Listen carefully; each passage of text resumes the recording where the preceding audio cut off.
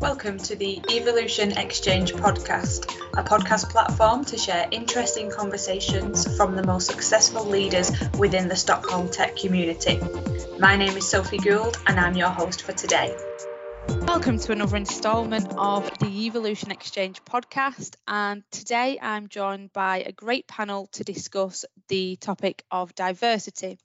Now, this is a huge topic that I'm passionate about, and I know we've got some really good upcoming ideas and suggestions and topics to cover in this conversation. So I'm going to get straight into the introductions of the panel now, and I'm going to ask each of my panel members who you are, what you do, and also what you're passionate about. So Katja, we'll start with you. Thank you. So my name is Katja Lotz, and I work as an engineering manager at Epidemic Sound. And I'm really passionate about this topic, and especially to make tech a more accessible and more attractive space for a wider group of people. Nice, definitely relevant. And Lena, will come to you. Yeah, my name is Lena Hilstam. I'm a director at Peak Wind, where I'm heading engineering and asset integrity. I am very passionate about saving the world with smart technologies such as wind turbines and solar panels, and people, and developing people. Nice. I love that. And Daniel? Hello, everyone. My name is Daniel, and I work as a director of digital workplace and IT operations. And my passion is, as Lene took it from me, it's also about people and organizations, and building teams from scratch is something that I'm really passionate about, and getting people to solve big problems together with a combination of skills and personalities in the room. So definitely a topic that I'm very passionate about. Nice. That definitely does link to some of the things we'll talk about today. And then finally, last but not least, Elvira. Thank you. My name is Elvira, and I work as an engineering manager at Kambi. And besides that, I am a facilitator of I Am Remarkable workshops, which helping people to learn how to speak about their achievements. And from my perspective, this activity, which I'm doing in my private time, my free time, helped me to feel my passion of helping people by providing some exercises. I would like to invite all of you to this workshop. I think is great. Oh, lovely. No, I think that one, it sounds really interesting, and it's nice that we've got kind of some shared passions about people, diversity, and helping them. So yeah, I think let's just get straight into the kind of topics we've all pre-decided to discuss, and coming over to you, Lena, on what do you think diversity is in teams? So tell us a little bit more about that.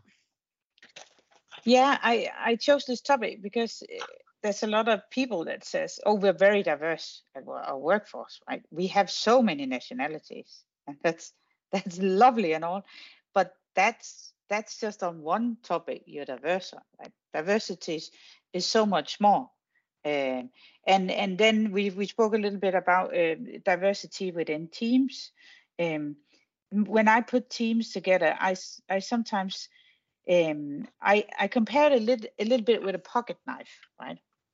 So if you go into the forest to cut mushrooms, it doesn't really help you a whole lot if you only have a cork openers, right? You need, in your teams, you need different kind of people. They are often a little bit the same. They have the same passion, they have the same end goal, but they don't always need to get to the end goal the same way. And they need to be a good supplement to each other, right? But there are some things, you can't have diversity where you have some that are they just want to get to the top, right? There's one thing they cannot be diverse on, and that is the goal of helping each other and pulling the weight together.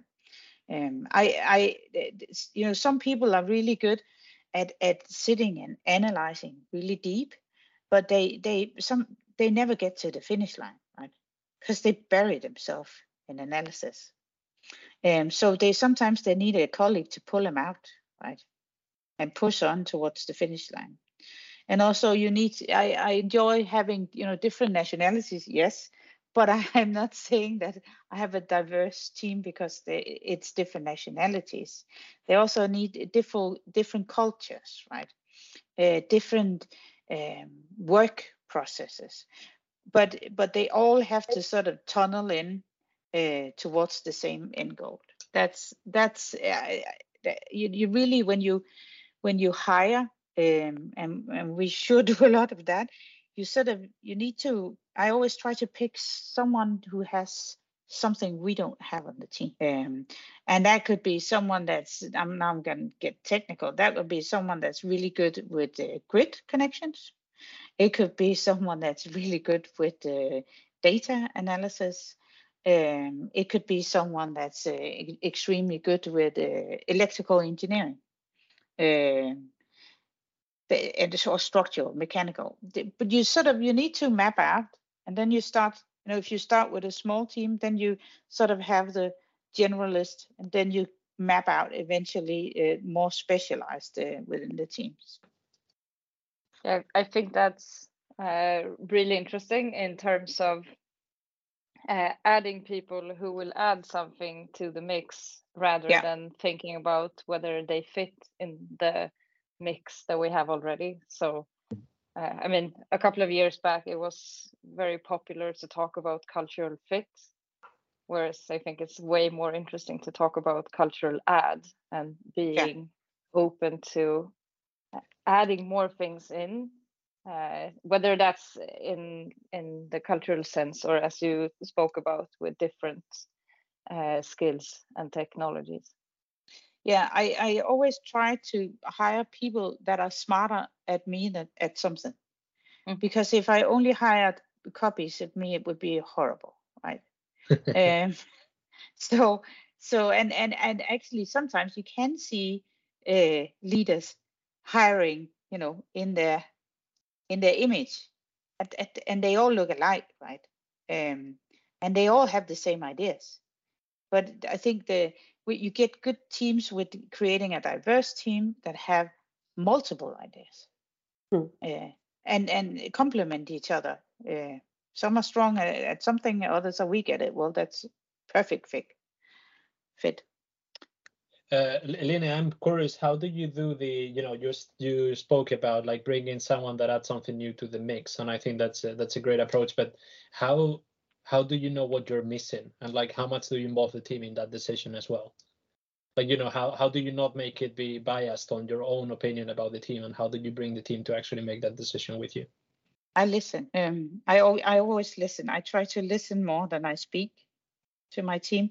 I see when there is a need for another resource in the team, and then I listen to the complaints. Or I listen to when people say, I'm not strong in this. I wish we had someone. I think the last request I got was, I wish we had more electrical people. And then we got I don't grant all wishes. I'm not a fairy. But then we got a one more electrical, right? So I listen. I see the business. I see the business flow. I see the projects coming up ahead. So I know what roles I need to have people fit into. So did that answer your question? Yeah, you did. How did you question, like, the picture that you painted? I think it's something that we've all seen probably in any workplace, really, to have leaders that sort of hire the same copies of them, or what's gonna be the next them, and like it's I think there is something human around it as well. But what has been your journey on challenging that status quo? Like, how do you make diversity in a place where diversity hasn't been tested, if you know what I mean? Like, if you go, just imagine you go to the most traditional company where like super old school thinking, and you have all of those leaders that just make copies of them. Like, how do you challenge that status quo? Been there, done that, and sometimes it can't be challenged, and you need to walk away. And other times it can. I'm lucky. I'm in a very young company, where we have the same mindset, we have the same culture, and people think like me, right? So where we often break down the hierarchy, and we don't, a lot of consultants lives a tough life, and it's really nice to see that the bigger companies are reading the writing on the wall, because you can't just use people and throw them out. So you work hard, you deliver, but we also take care of our people. So yeah, I think, what was your question? Okay. How do you challenge the old ways of thinking? Yeah, but I ask questions, to people, and say, why do you do this, or why do you think like this, or what makes you get to this conclusion? So they vocabularize their thoughts, and then I ask, but is that the right assumption to make, right? So I try to challenge it, and we discuss a lot. Who do we need? And we involve. I involve other heads of. I involve other my colleagues. In the thought process on who do we need, where are we going. We're very open with our strategy in the company. It is not top down, it's bottom and top, and then we figure out what do we do. Cool. We're very open with how our results are. So that's great. And then we learn from our mistakes, and we vocabularize our mistakes. Good stuff. Thank you. Nice questions. I'm curious, how do you solve the recruitment problem? I mean, recruitment is challenging nowadays from different perspective, especially if you would like to find someone, I would say special in a good way, someone who will be unique from skills or even from soft skills, which is even more difficult to find. Maybe you have some tricks or tips you can give about recruitment. Oh, we hire a lot from our network, and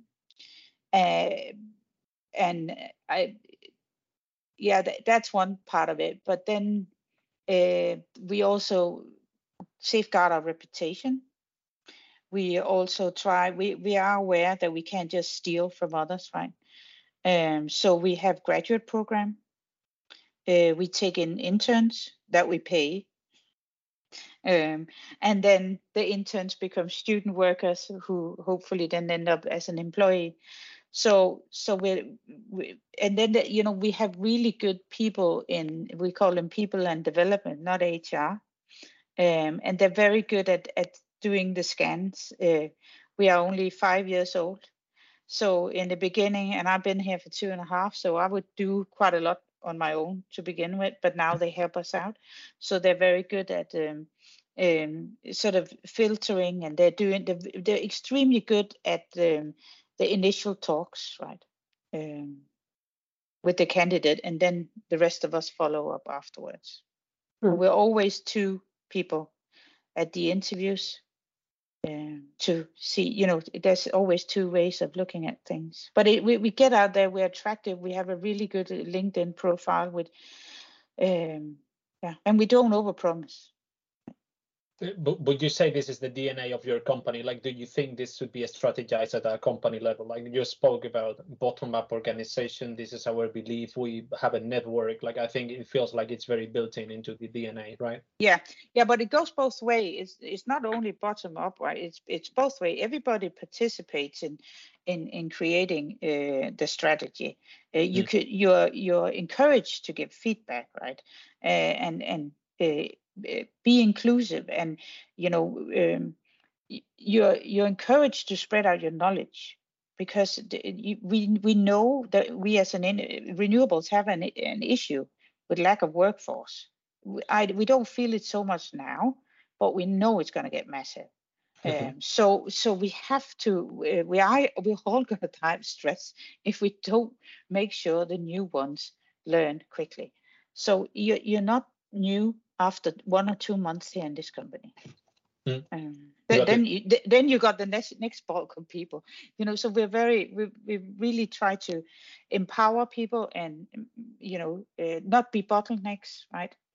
I sometimes, when people call me for a question, I have the answer, but I tell them to call someone else because I need to create a connection between them.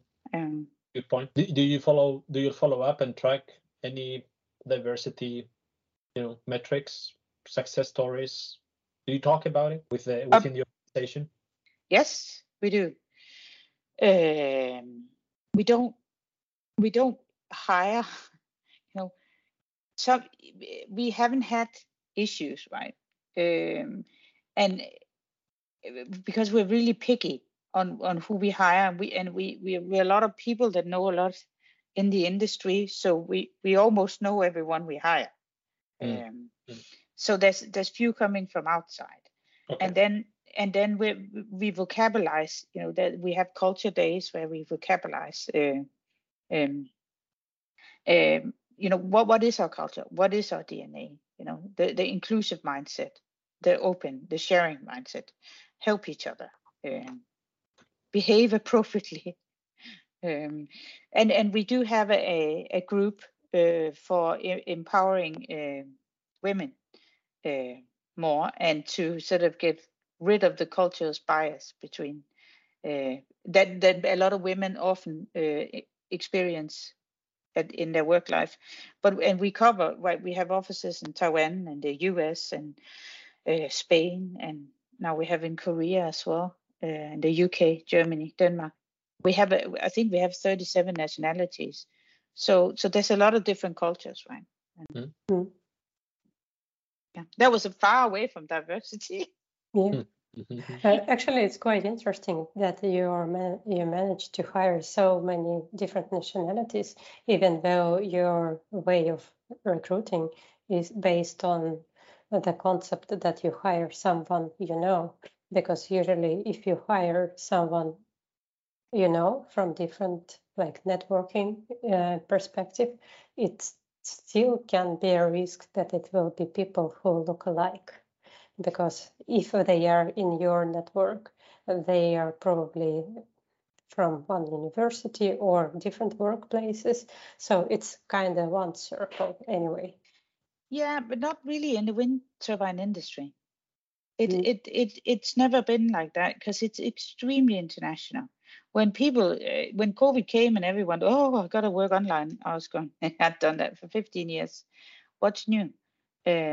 So I never actually worked a whole lot in my own country, where I always lived.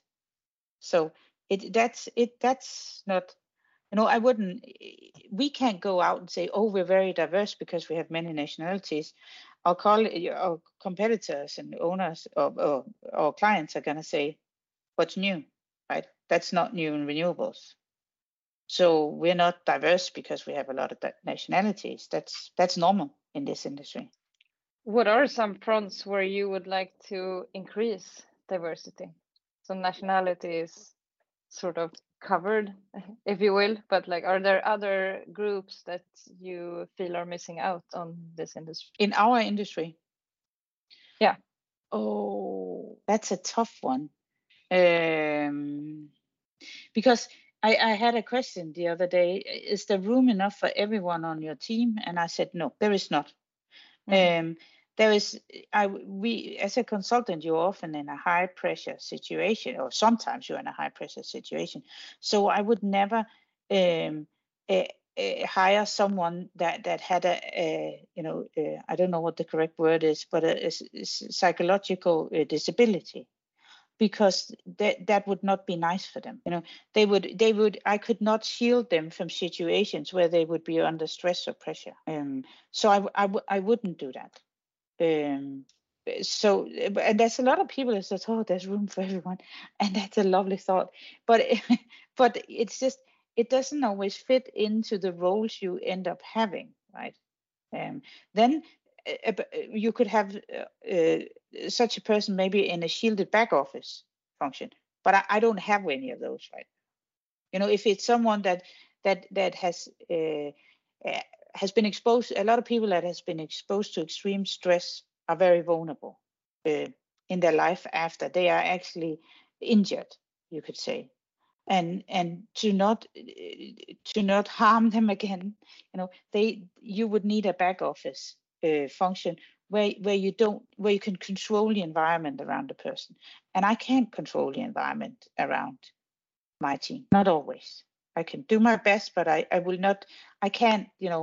It's my responsibility, so I can't. Put my hand on my heart and vouch that it's not going to happen, because it could. And I would never let anyone be in that situation. Yeah, I think I'll jump in. I think that's a really, really interesting thought, because I mean, when I do diversity podcasts, it's kind of like, yeah, everybody wants to increase diversity. You don't often get people being like, well, no, I've not got enough room. But when you say it the way you explain it, of course it makes sense. Of course it does. I thought there was some really good kind of topics that you touched on within your overall topic there. And some really tough and challenging questions, which was nice. Am I off the hook now? No, I'm kidding. But no, good start. One comment. Yeah, of course. For instance, you can also, there's some people that are brilliant at being a professor or a teacher, right? But they would be horrible consultants, right? And they would be missable in such a position. And they, if they by mistake end up in my team, we need to find another solution, because you ruin a person if they're miserable going to work, and it rubs off on everyone else. So then you need to find the best solution for that person, to put them in, if that's the right fit, figure it out with the person, and then put them in the right position. At Peak, when we move people around a lot, because we would rather have them not all miserable on our teams, I would say that. But if they want to do something else, we'd rather that they do it within the company than they go to somewhere outside, right? Yeah, so there's a lot of movement. Yeah. So I think we should think about that. It's not failure when people doesn't fit in, or they develop and no longer fit in. It's actually quite good. I think it comes back as well to the passion of helping people. Definitely shows the kind of roots. But no, I think great topics that we covered there, some really thought-provoking ideas. And then kind of moving on, but still within the same realm, I'd say, is your topic, Katja, of how to build inclusive teams and environments in tech. So yeah, tell us more your thoughts on this one. Yes, thank you. So I wanted to bring this topic because I think we all tend to talk a lot about how inclusive our culture is, or how much we value diversity. But it can be quite hard to actually do this in practice. And what I wanted to share with you all was a framework that I learned from a friend of mine, a fantastic leader within the tech industry. Her name is Mary Williams. She's a CTO, a technology advisor, has had many roles. And she taught me this framework a couple of years back. And I think it's very, very powerful as a way to sort of make inclusion more tangible. And what she says is that there are typically 3 questions that people ask themselves when at work or in a group. But if we take the work context, and the first one is, am I expected here? So basically, is this place, do I belong to a group that is expected in this place, in this company? Or am I the first one that people have to adapt to? And the second question that people ask is, am I respected here? So basically, what's the culture like? What are the expectations on me, on others? What is accepted, like in terms of what jokes are fine and when does someone intervene?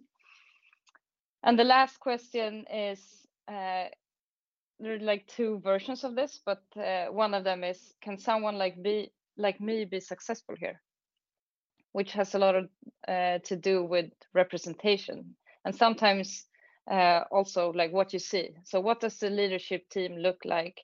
Who gets promoted? Who has a certain type of role, and so on. So and the other version of this question is, can I be myself and be successful here? So which has, they're a bit different, and the latter one is more more connected to like how much space is there for differences. Like can I be who I am, and can I or do I have to limit myself and add like a lot of stress to my life at this workplace? So I think using these 3 questions has been really powerful for me, and of course it makes most sense if you are able to listen to people who have the lived experience. But if that's not an option for some reason, then it can also be quite useful to just use your own imagination. So for example, what if I'm in a wheelchair and I come to work at this place? Can I move around? Is it easy for me to like, do I have access to all the places, or do I have to go some special routes every time I want to move between floors, for example? So that was just like a framework that I wanted to share, and I'm interested in hearing both your thoughts around that, and also if you've had any experience that you want to share with all of us on like how to build inclusive teams. Those were really good. Oh, sorry. Sorry. I would say it's a quite difficult question to answer, especially like to answer straight ahead. But from my perspective and from my experience, what I all the time trying to do, if I see a CV with a person whose profile maybe not 100% ideal for us, but it is some type of inclusiveness, I all the time giving an extra chance to this person to invite to the first interview to actually see how we can communicate. It is actually a chance to find a star sometimes, because not all of the people are very good with creating a good CV. Some of them very bad with CVs, but good with work. Yeah, from my perspective, it's the way I proceed, to be extra careful when I have like 200 CVs still, to have an eye to different profiles. Yeah, I think it's very important to be aware of your own default. Like, what are you expecting, and then question that. Is that really important? And to connect back to what you said, Lena, in the beginning, like people have different ways of getting to the end goal, and we also need to be aware of how we value those different ways. And sometimes we add like a layer of value upon those different ways that is not necessary. They are just different. It's not necessarily one is better than the other, but sometimes we're expecting a certain way, and that can be quite dangerous, because we're excluding a lot of people who does it a bit differently. Yeah, I really liked all your questions, because I think a lot of people don't ask themselves these questions, but they feel them. So they don't actually vocalize them. But that's, you need to be able to answer yes to all of them before you feel like you fit in a work environment, right? Exactly. Yeah.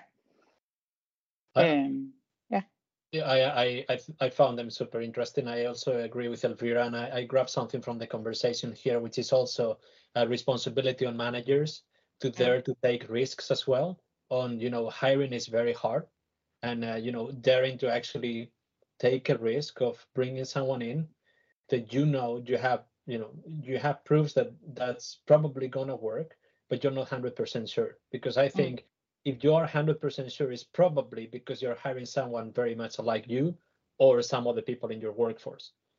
So I think there is a responsibility for us there to dare to make a mistake, to dare to give these people an opportunity and be surprised about that. Because I think that's also what happens is that you go into the default setting, that's not perfection, so then I keep looking and looking and looking, and I mean it gets late, and then you eventually find someone, but you remove so much talent along the way, and I think it's something we should consider and think about.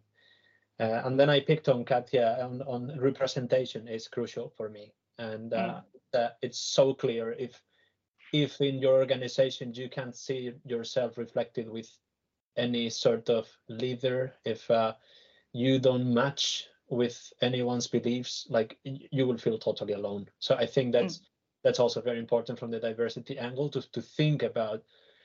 I think it's important to sit down and really think about like what culture do you want to create. Like I think companies should go into deep levels of culture belonging conversations. Like really, what is that you want to believe and you want to create?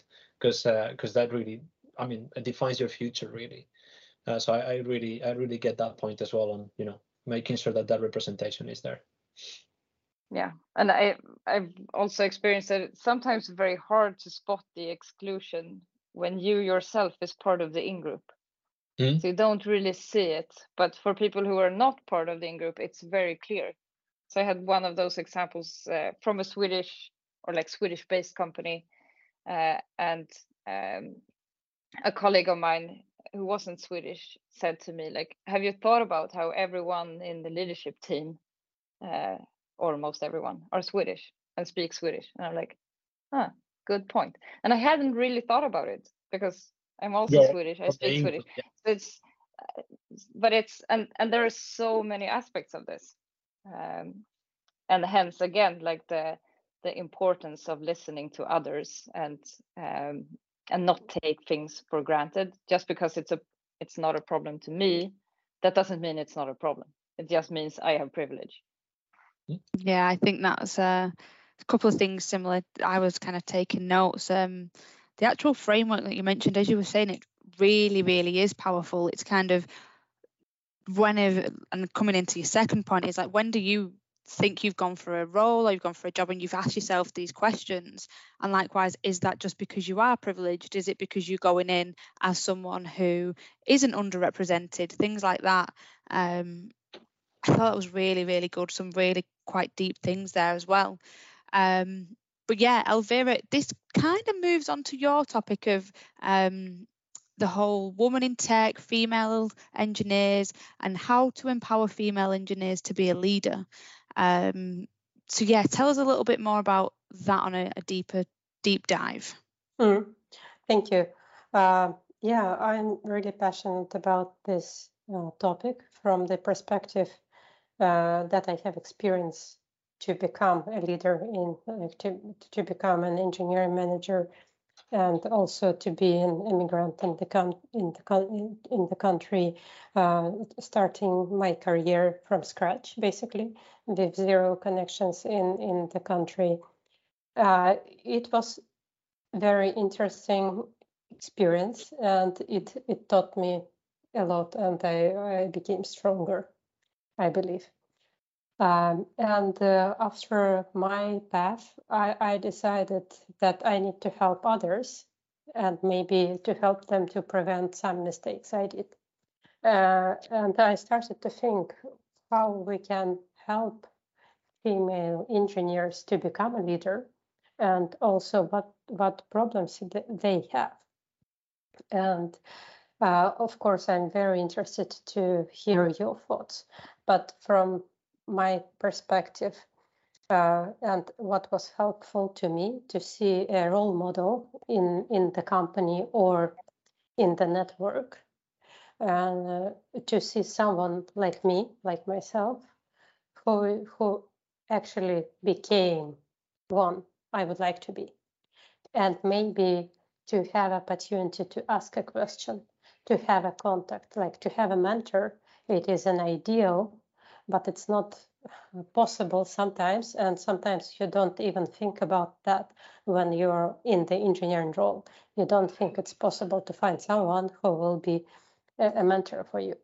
And as a manager, I would like to provide support to the female engineers who would like to be a leader, but maybe don't dare to speak about it out loud, or even to help them to understand what they would like to do that by listening carefully and listening what they really want to do, what their wishes in their future careers, where they would like to grow, helping them to build their own path, and by gently coaching.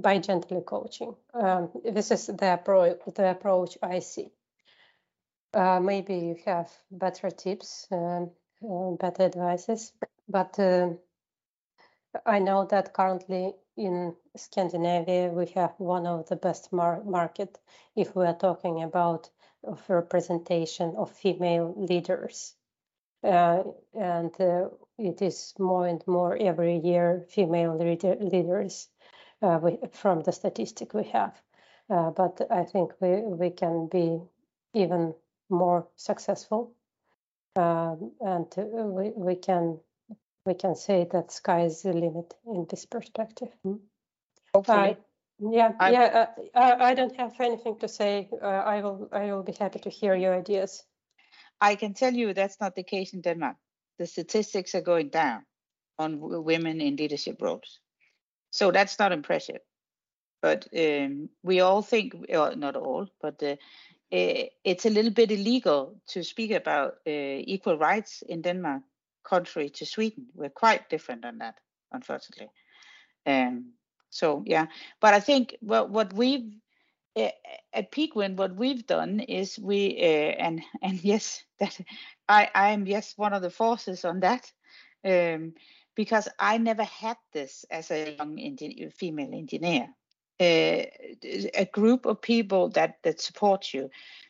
So we've created a group where we look at how to empower the women in the company, because for women are often brought up, and this goes way back to your childhood. We're brought up to certain roles, and that needs to be retaught, because women hasn't actually for hundreds of years been active in the workforce like men has. And we don't. I didn't have any role models when I was young, right? So we need to reinvent how does women work in business, as engineers or whatever role we have, because we should not copy the men. We should be different, and we should embrace our differences. So women that are copying men or the other way around, that doesn't always work out. We should take, and sort of re-look at what are the expectations to the women. And something I often say is, be nice to everyone, but it is not your obligation to make sure that everyone in the room is feeling good and lovely. And a lot of women are brought up with thinking that's the way they support you. You have to take care of everyone, right? Make sure they are all good. Don't bring this up. Don't make a fuss of this, and that needs to stop. We should act on the same term as everyone else. Now we've been a little bit going against our own rules and actually not been inclusive at the company, and I have been criticized by the men and saying, Lene, we want to know what we're doing wrong, and that's fair enough. But we need a room, because we're such a diverse group of women, like from Taiwan to Denmark, US, Portugal, whatever country where you have that woman here, and so we need to there needs to be a room, because we have different issues, right? The people we have, the women we have in Taiwan have one culture to act in, and the people in the UK have another. So So, but it's first of all, we need to make sure that women doesn't believe, they should fit in. And this is not a group where we whine and disrespect the men. This is a group where we share tools and experience. What do you do when everybody in the room thinks you're the secretary and you're the director? How do you end up not getting into this situation? Are there anything you can do before you end up in this situation? How do you, say no? How do you set your boundaries? How do you claim the room? And all of these back to basic. It's not a winding group. We're privileged. We're happy. We're having fun. But this is a group where you get tools to be able to function better, right? I don't think it's a re-education of women, because women are perfect as we are. It's how do we deal with a reality where the rules are just different for us, and how do we break them down? That's how we do. Yeah, thank you. From my perspective, it's an amazing comment, especially saying that we shouldn't copy male leaders. It is a wrong path. Yeah, and I totally agree. Yeah, it's definitely an interesting idea. I like what you said about be nice to everyone, but it's not your responsibility to make sure everyone's having a good time. I think that hit me. Maybe I do that because I felt that. I was like, oh, really? But yeah, no, some good topics to come out of there, some good thoughts as well. And you touched on kind of where you said there, Lenny, of what do you do when people think you're the secretary, but you're the director? Kind of a nice segue into your topic, Danny, of actually being a director when you're young. Tell us more about your experiences on this one, because I think this will be quite interesting. Thank you very much. So yeah, I wanted to actually talk about diversity as well, and I think this was a great forum to do so. And I go a little bit farther from the, when we talk about diversity, we usually think about gender or nationality, and it's pretty common to go into a company where like we're so proud of ourselves. We have 20 nationalities, we're 50 people, 20 nationalities, how amazing we are. And then you go into the room, and then maybe you face like, okay, yeah, we are indeed 20 nationalities, but then you look at the management team, and everyone is 45 or above 45, and they all have 2 kids, and they live this brilliant life and living in nice villas and houses, and that's when the sort of the inner issues hit, and that's when you see yourself not reflected in your leadership, and that's when you see that lack of representation that we were talking about before, and feeling like, okay, if this really is the leadership in these organizations, how will I ever make it? Like, do I need to be 45 to be able to opt in for those kind of roles? How do you actually measure experience? So experience is something that should be fully respected, right? Comes with the years, but not always. Technology has evolved during these last 10 years massively as well. So how can we measure that, and how do we translate experience into roles, and how do we make sure that those people that are 28 are fully talented, like that we don't just disregard them because they happen to not be 40 yet? How it's sort of that belief that I have, like, how can we really normalize that there will be very young leaders in our organizations? And I mean, more so, we have a lot of examples of CEOs, VDs, like all kind of roles that are pretty young and like are creating amazing companies, fixing amazing problems for the world. So I just wanted to put it out there and see, like, what ideas do you have? I know, like, gender diversity, Elvira, your example was amazing, to like how to bridge that, actually taking an action.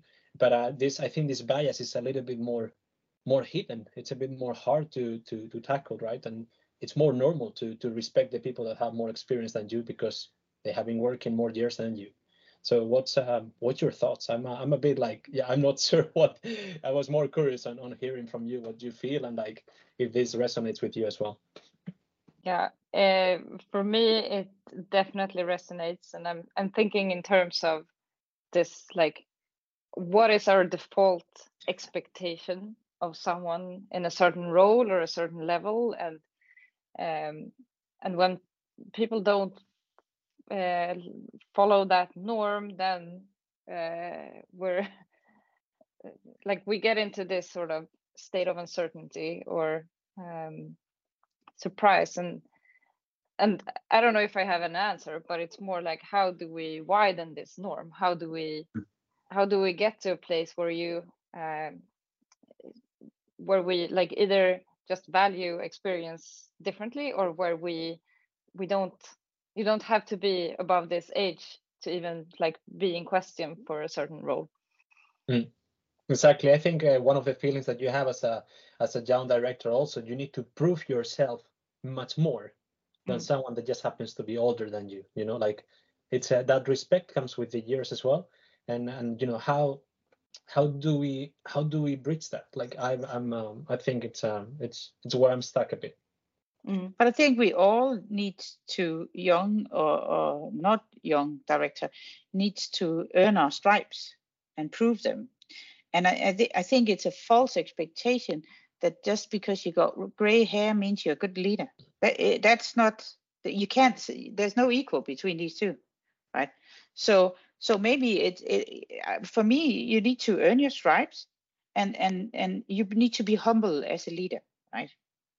And listen, but I have to earn my stripes every day. Yeah, but I think the problem is maybe that the older people, or like older people, but people who fall into the norm, they don't have to do that in the same way. Whereas if you fall outside of the norm, whether it's age, gender, nationality, color of your skin, like whether you're neurotypical or not, like there's so many ways that and if you fall outside of the norm, then you have to prove yourself even harder.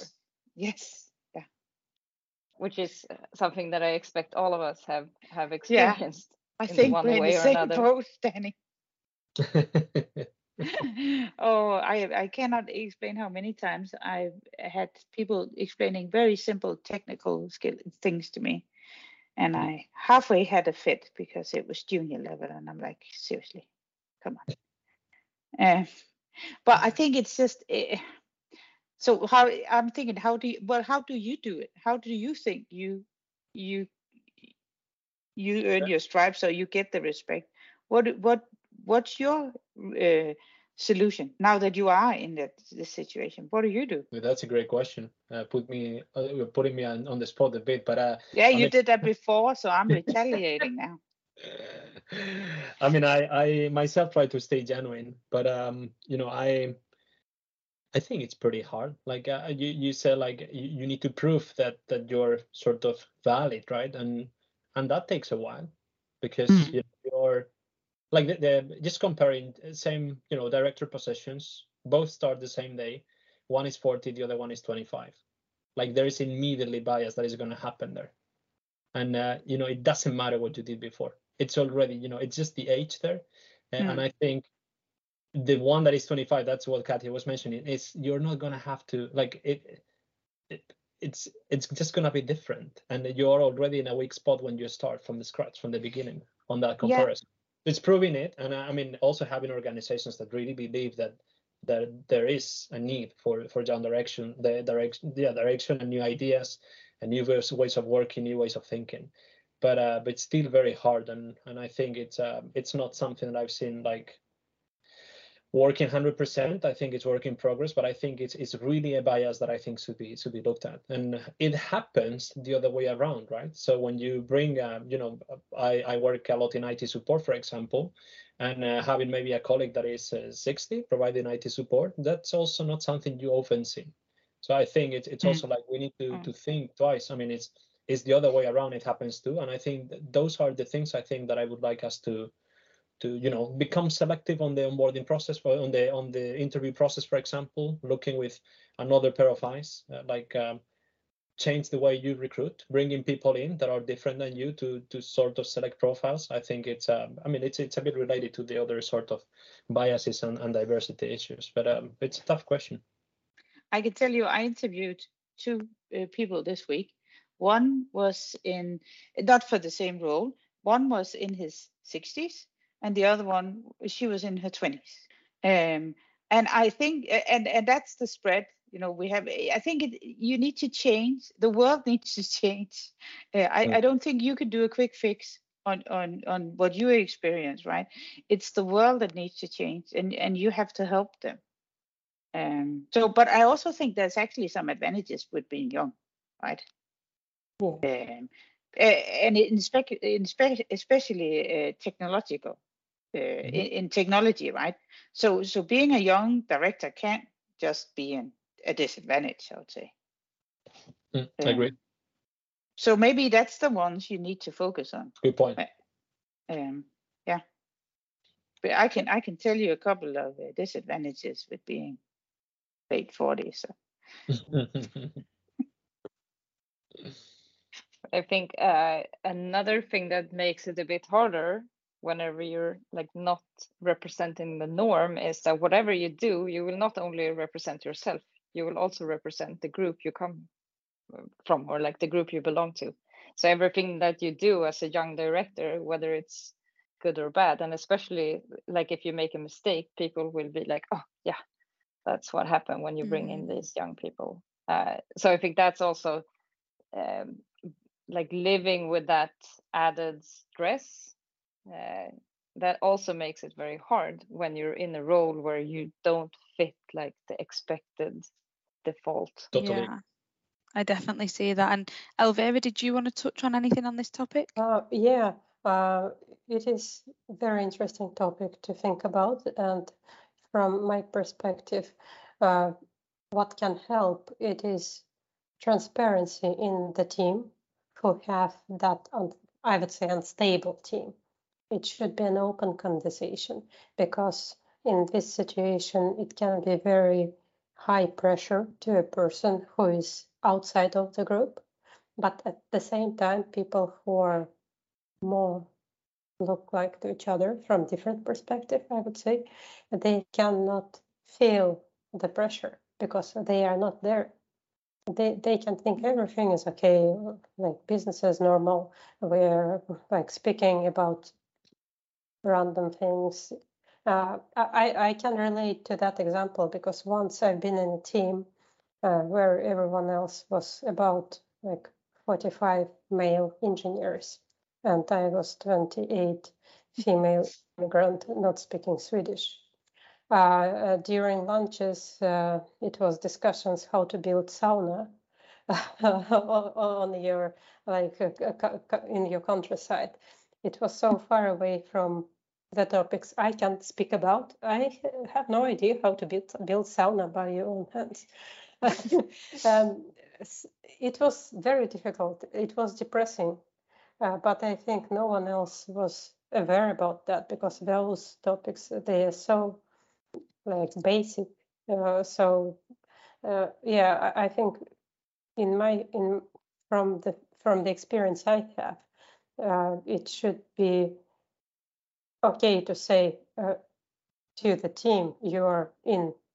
I have some problems right now. Maybe you can support me because I feel something, or I feel I need help. Can you please help me? It's okay to ask for help. Yeah, that's a good point. Stereotyping and like getting the elephant in the room and talking about it. I think it's a pretty good norm, pretty good thing to do. Good advice. Thank you. Yeah, that was a really good point. And I appreciate we're kind of just over the hour mark. Has anybody got anything else to add kind of on any of the topics, really? Any final comments? No? Well, thank you all. Definitely just want to take this opportunity to, one, say how good it was to have such bold questions from each other, kind of really dug deeper into each of everybody's topics. Obviously, thank you, Katja, Lena, Elvira and Daniel for joining me on this podcast, and I hope everybody listening enjoys it.